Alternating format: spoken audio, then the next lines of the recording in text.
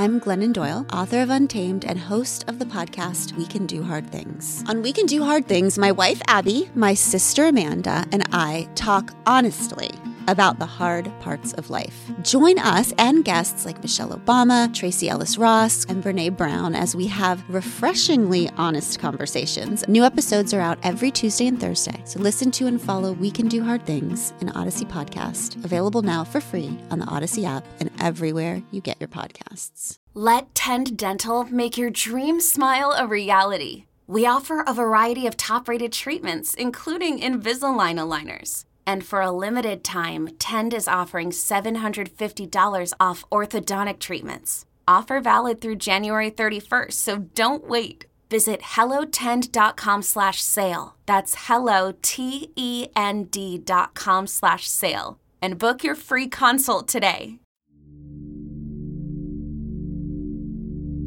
So I remember driving in my car at night in Austin, and I was listening to NPR, and the news bulletin came on. And I remember the anchor saying a man had been arrested from the Border Patrol for killing 4 women in Laredo. And I remember just thinking to myself, I know a guy who works at Border Patrol. And that was it. I didn't think anything of it, right? And then the next day, I heard the news bulletin again, but this time they said that he used to be in the Navy. And the hairs on the back of my neck stood up, and I was like, no way. And I raced home, and I got on the internet, and I did all these Google searches, and I saw a photo of him, and I was like, oh my God, that's the guy I used to work with. I was just so shocked because my memory of him was this guy who was good at his job, everyone liked, was squared away. He was like someone you would trust, a person with authority that you would trust. It just made me think, man, wow, you never know a person. You can never know a person. That was Brandon Caro, a retired Navy combat medic who met Juan David Ortiz in 2008. The two of them worked together at a training facility in San Antonio that prepared other medics for deployment to Iraq and Afghanistan. Like many who knew Ortiz, Caro had a hard time believing that he was capable of committing such appalling acts of violence. In the days and months after his arrest, Caro and many others would attempt to reconcile the kind and generous man Ortiz appeared to be with the monster that he'd become. As they would discover, there were no easy answers.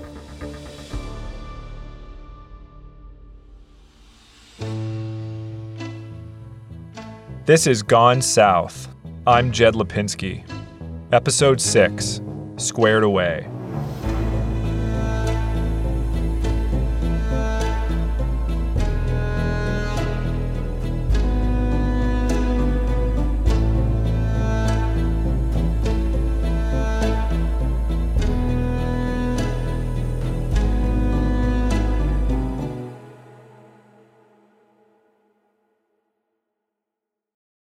Border Patrol agent Juan David Ortiz remains behind bars tonight, accused of murdering 4 women in Laredo in the last 2 weeks.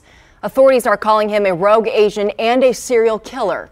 They say he preyed on some of the most vulnerable members of the community. Laredo residents were relieved by the arrest of Juan David Ortiz. They could sleep easier knowing that a serial killer was off the street. But they were also deeply disturbed to learn that a Border Patrol agent was behind the murders, especially because Ortiz wasn't the first Laredo border agent accused of murder that year.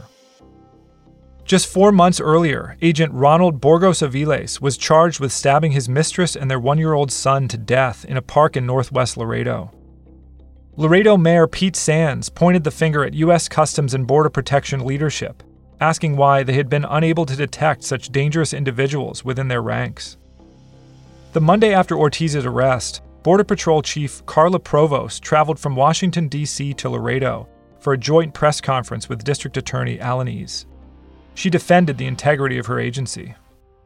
First and foremost, I do want to reiterate, in South Texas, I've got a workforce of approximately 6,000, and I do not want a couple of rogue individuals being characterized of how my men and women work and who they are, because they are consummate professionals. They work diligently day in and day out. An official in the Border Patrol's Office of Special Responsibility later added, quote, "There was nothing in his background, certainly, that would have alerted CBP or have indicated Mr. Ortiz was capable of anything like this." Only one complaint, which was later dismissed, had ever been filed against Ortiz after an immigrant he apprehended said that he had taken a cigarette from him. 2 months before the murders, Ortiz had even passed his mandatory 5-year background review, which included a psychological and emotional health evaluation. Provost and others made clear that Ortiz had committed his crimes as a civilian, not in his capacity as a Border Patrol agent.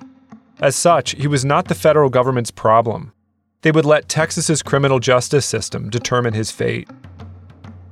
When I first talked to David Ortiz, or David, just like I would do in any other case, I first start talking to him about background. This is Joey Tellez, the Laredo defense attorney, who you may remember from episode 1. He was among the first to suspect Melissa Ramirez's killer was law enforcement. Coincidentally, he was assigned to represent Ortiz. You meet a young man who is 30 some odd years old, never been arrested for any violent offense, never had any, domestic violence insinuation from spouse or history. And they're accused of 4 murders. You would think that there would be something in his past that would draw you to that. But as far as he could tell, there wasn't. Tellez had listened to the interrogation, and for him, the only red flag was that 6 months before Ortiz admitted to killing 4 women, the VA had diagnosed him with PTSD and prescribed him a cocktail of psychiatric drugs. During his early days at the DA's office, Tellez had worked closely with a number of veterans who'd bemoaned the treatment they'd received from Laredo's VA hospital. Tellez suspected the VA may have irresponsibly prescribed medications to Ortiz and failed to properly monitor him. The VA declined to comment for privacy reasons.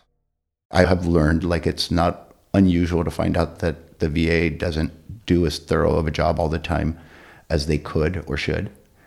Unfortunately, we as a country have done a very poor job of helping the young men and women that we send across in wars in dealing with their post-traumatic stress and dealing with the ugly stuff that they witness over there. And so I thought that might be an issue. Tellez then spoke to members of Ortiz's family. His mother, a clerk in San Antonio, described him as nonviolent, caring, and well-respected, the golden child of the family. His wife, Daniela, described Ortiz as a loving husband and a good father to their 2 kids. She had no idea that he'd been sleeping with sex workers, she said, and was completely shocked by the murders. Since he began treatment for PTSD, Daniela had noticed no change in his personality. As Tellez looked deeper into the case, he identified other issues that might help Ortiz's defense. First, there was Erica Pena, the woman who'd escaped Ortiz the night of his arrest.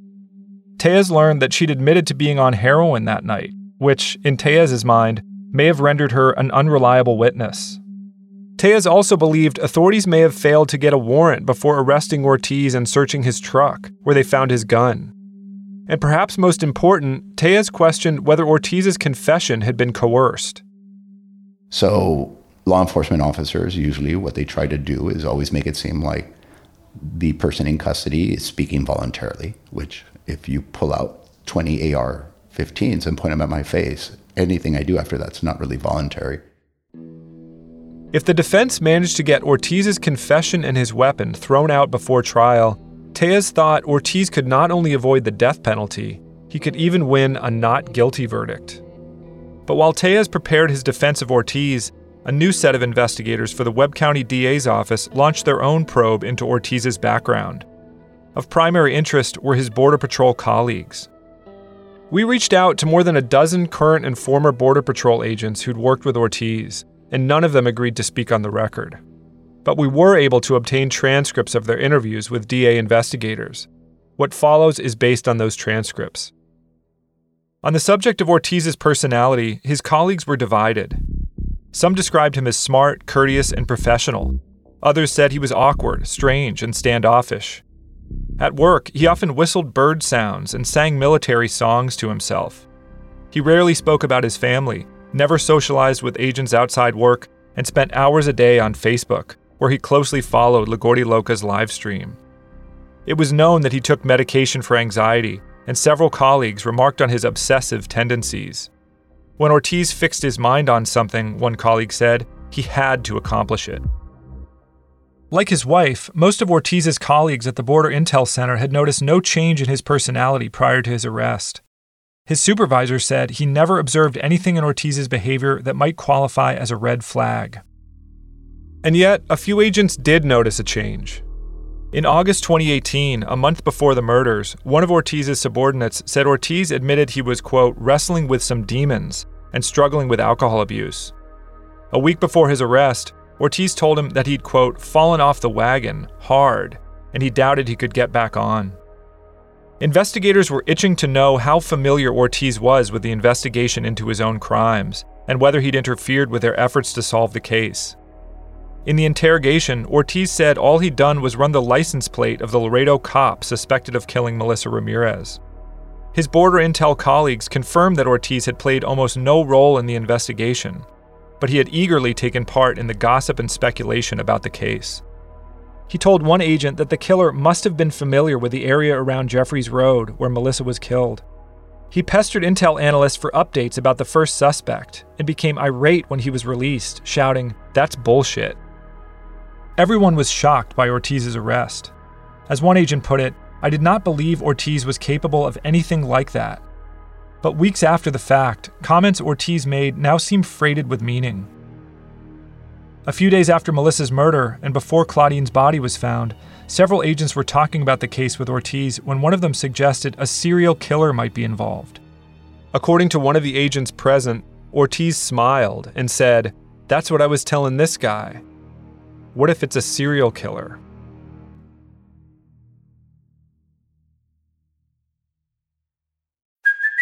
Hey, it's Kaylee Cuoco for Priceline. Ready to go to your happy place for a happy price? Well, why didn't you say so? Just download the Priceline app right now and save up to 60% on hotels. So whether it's Cousin Kevin's Kazoo Concert in Kansas City, go Kevin, or Becky's Bachelorette Bash in Bermuda, you never have to miss a trip ever again. So download the Priceline app today. Your savings are waiting.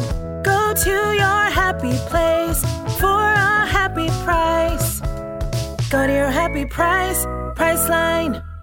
It's after bedtime, the kids are asleep, and the moms are out to play. We're Dina and Kristen, the duo behind the Instagram account Big Little Feelings. I'm Dina. I'm a child therapist and mom of two who nerds out on all things neurobiology and psychology. And Kristen is a parent coach who wrangles 3 kids on a daily basis, here to give it to us like it is. We weren't meant to do this parenting thing alone. Consider After Bedtime your village. Follow After Bedtime with Big Little Feelings on the Odyssey app or wherever you get your podcasts.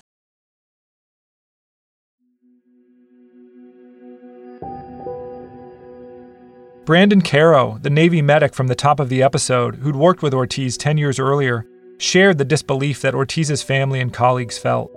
And he too was troubled by the memory of something Ortiz said. I waited a couple years after high school to join the Navy, but he joined right out of high school. And I remember one time we were talking and he told me that he was in the invasion. And I was like, so you were like 19 during Operation Iraqi Freedom? And he kind of looked at me and he gave me this look and he was like, yeah, he nodded his head. And the look was kind of like, it was like I was so young, you know, and I saw such horrible things. And we never got into specifics, but like I could tell that it made a huge impact on him. These are these moments that like I didn't really think had any significance at the time, you know, and then thinking back about them now, it's like, it has a different kind of meaning now, given what's happened. Not long after his conversation with Caro in 2009, Ortiz was honorably discharged from the Navy and joined the Border Patrol, where he would spend the next 9 years of his career. In his confession, Ortiz had talked at length about the harrowing months he spent in Iraq, but he'd said almost nothing about the years he spent with Border Patrol, years that saw record levels of migrant deaths and apprehensions, and Border Patrol agents branded as monsters for separating kids from their parents at the border. Why had Ortiz joined the Border Patrol? What had he seen as an agent? And how had the experience impacted the smart, sensitive professional his family and colleagues described?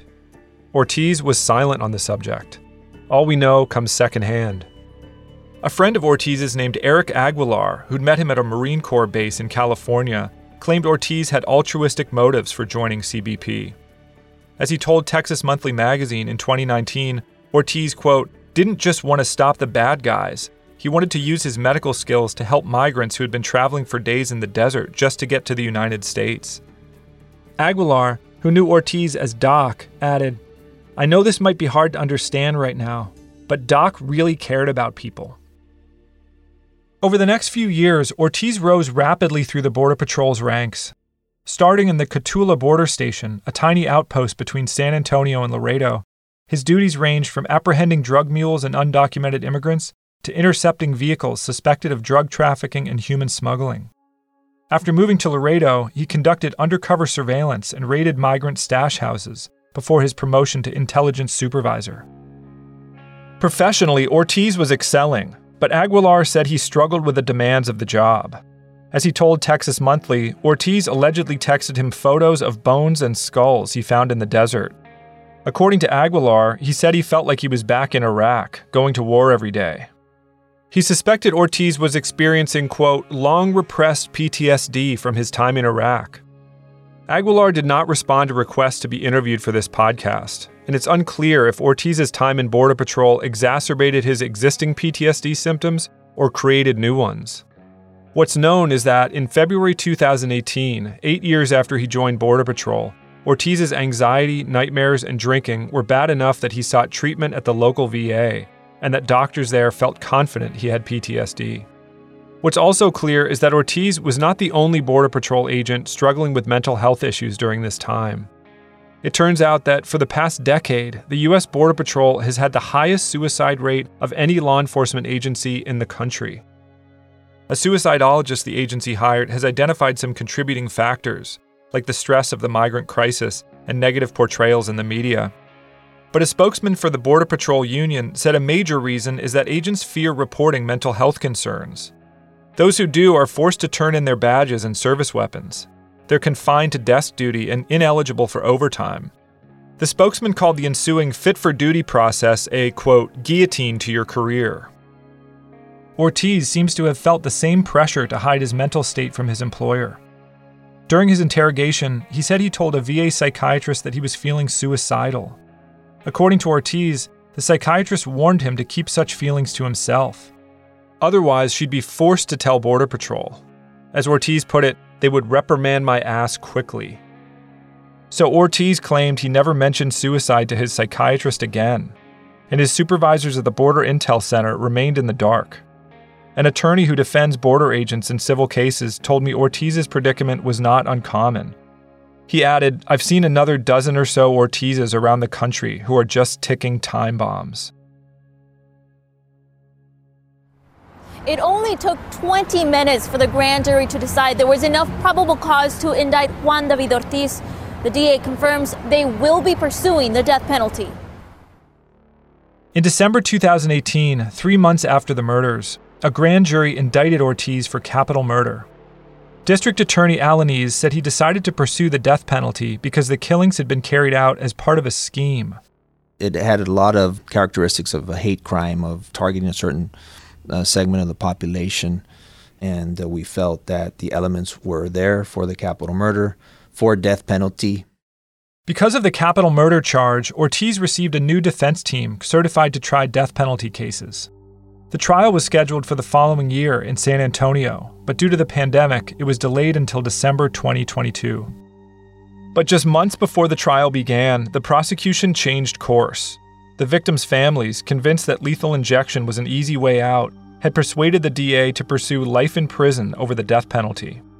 Alaniz backed off the capital murder and hate crime charges and charged Ortiz with 4 counts of murder and 1 count of aggravated assault. District Attorney Alaniz expected Ortiz's defense team to argue that PTSD and the medications prescribed by the VA had played a role in his crimes.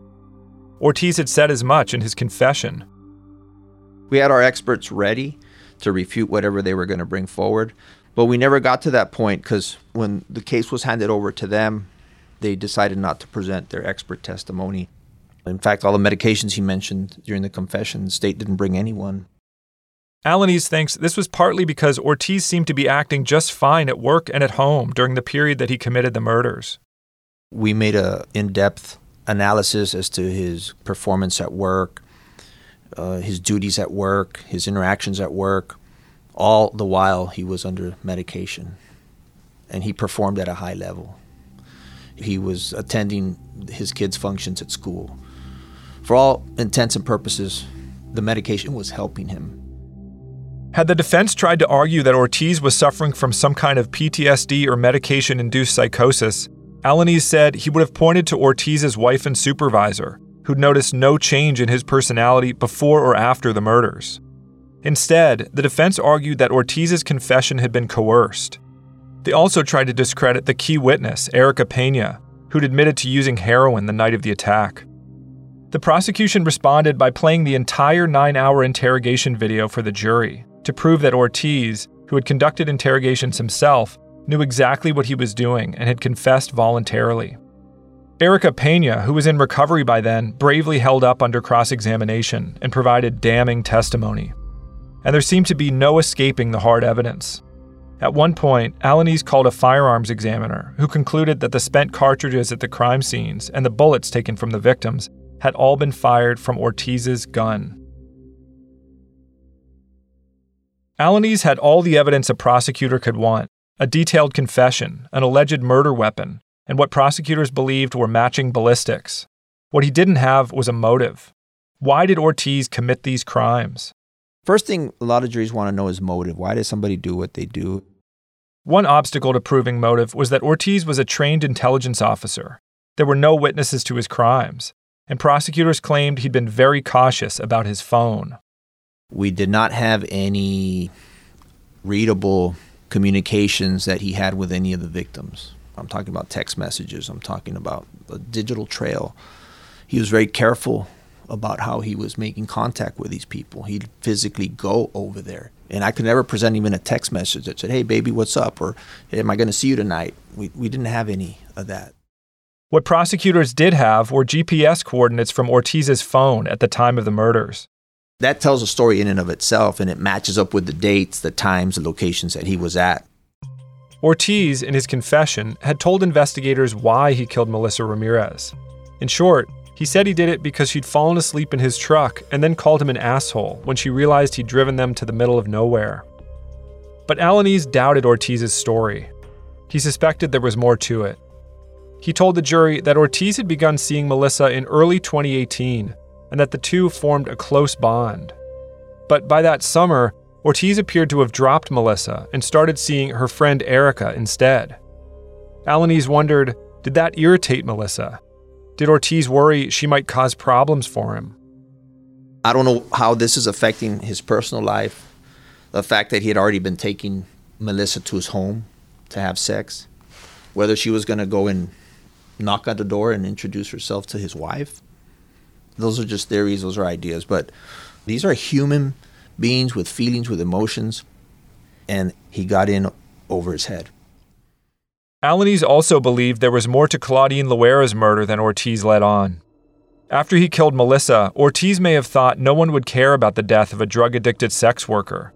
But from his perch inside the Border Intel Center, he soon realized investigators were taking her murder very seriously. He's cooking for 10 days, and this investigation is picking up speed.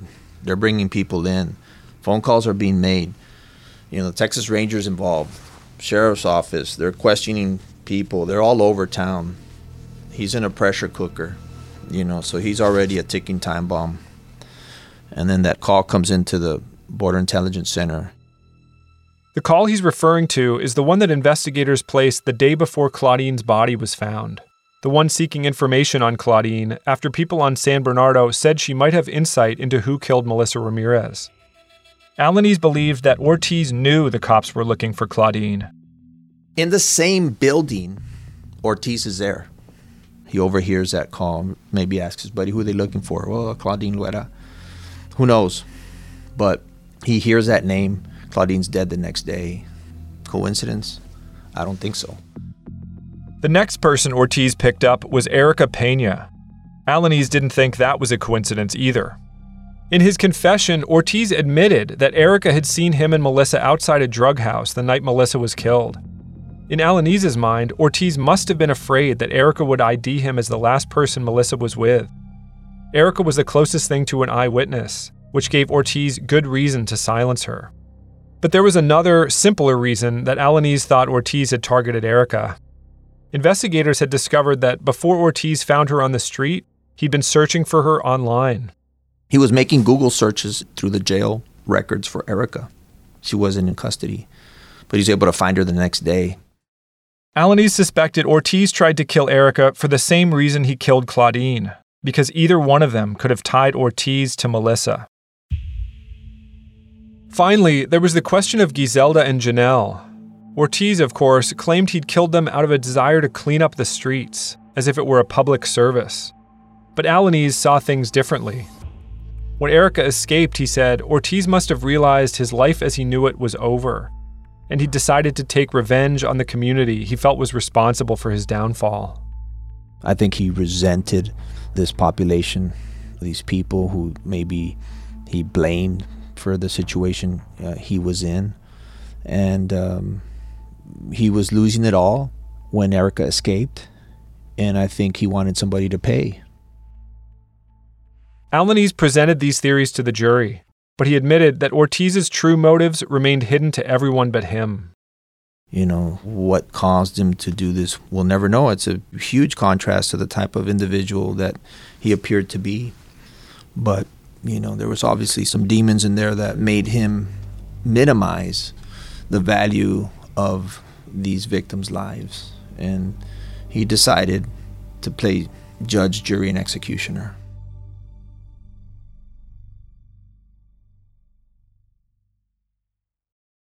Hey friends, this is Jen Hatmaker, your happy host of the For the Love podcast. You may wonder how I got into this podcasting thing. Well, I'm a speaker and an author who has happened to write a few New York Times bestselling books that really resonated with a pretty large community of women. And I thought, how great would it be to drop into the ears of this growing community every week via the magic of podcasting? So that's what we did. And I'm delighted to say we've been able to spark a bit of delight and uncover some hope and talk with great people about the big and small things that we care about and that affect our lives on the daily. So I'm thrilled to invite you to join me every Wednesday for new episodes of the For the Love podcast, where you'll hear the most incredible conversations with some of the best people on this planet. We're going to bring you moments of connection and laughter and hot takes on the things we care about going on in the world. So listen to and follow For the Love with Jen Hatmaker, a Four Eyes Media production presented by Odyssey. You can get it on the Odyssey app or wherever you get your podcasts. The jury deliberated for 5 hours before finding Ortiz guilty of capital murder.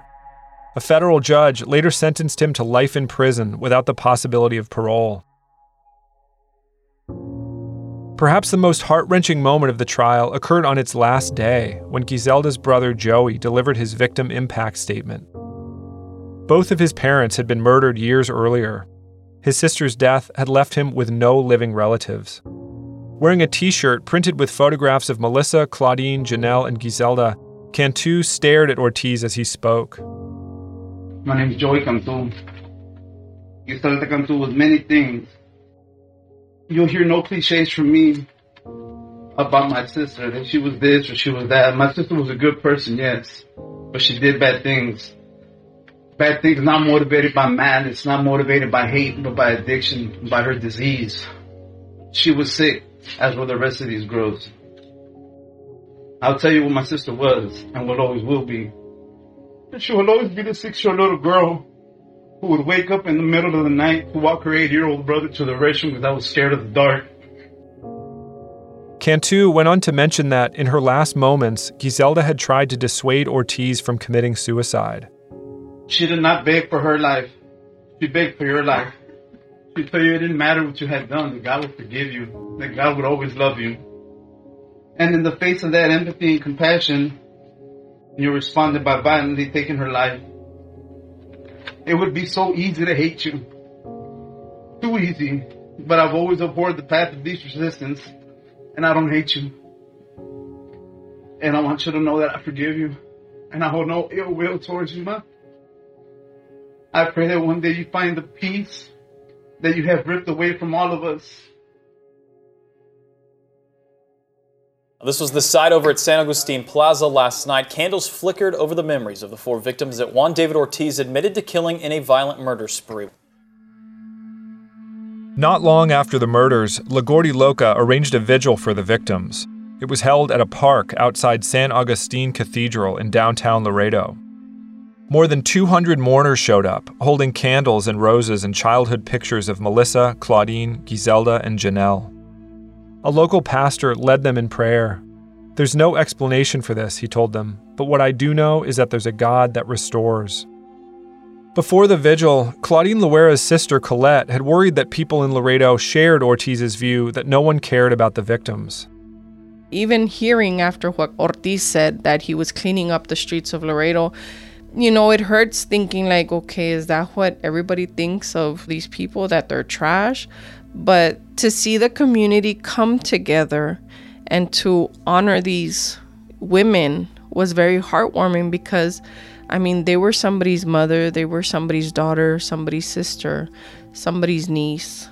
They were someone to somebody.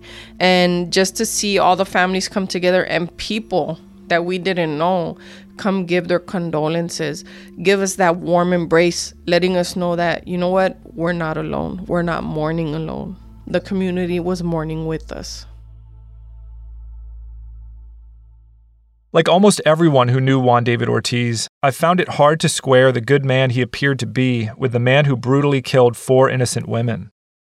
Over the last year, we've spoken with dozens of people, including forensic psychologists and experts in PTSD. We've read thousands of pages of court documents, and yet the true motive behind the murders still feels out of reach. After his sentencing, I wrote Ortiz several letters requesting an interview, but he never responded, and I never got to ask him some of the questions I still have. In closing, I thought I would read a few of them here. You told investigators that after killing Melissa Ramirez, you decided to clean up the streets of sex workers because you thought they were trash. But their memories of you suggest otherwise. Karen told us you offered to help her stop using heroin and to get her children back. Erica Pena described you as caring and generous and said you told her you loved her. How did you really feel about them? You also told Calderon and Salinas that the VA messed you up. But I recently learned that years earlier, when you were in middle school, your father took his own life with a .38 caliber pistol. A few years later, while you were still a teenager, you saw combat in Iraq, only to return home and join the Border Patrol and find yourself fighting another kind of war at the border. Is it possible you were messed up for other reasons? I've seen the photograph of you, taken after you confessed to the murders. Not the one newspapers published, where you're smirking at the camera in a striped prison jumpsuit. It's the photo that wasn't published, the one in which you're shirtless and crying. You seem to understand what you did and the amount of pain you caused. In that moment, did you also understand why you did it?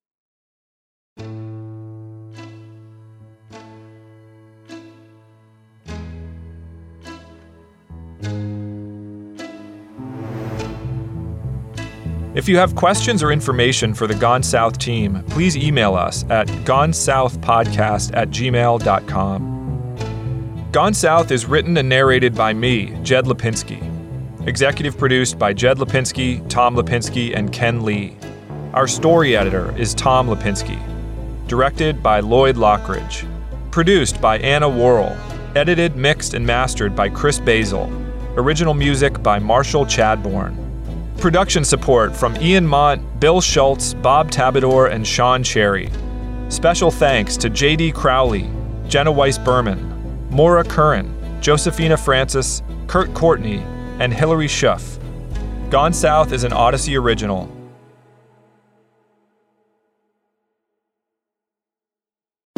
Relationships are hard, and that's why I'm here. Hey friend, it's Cammie Crawford. Think of me as your big sister / Audible BFF that you can always trust to give you the real tea. This is my show, Relationship, the advice podcast that covers all relationship topics.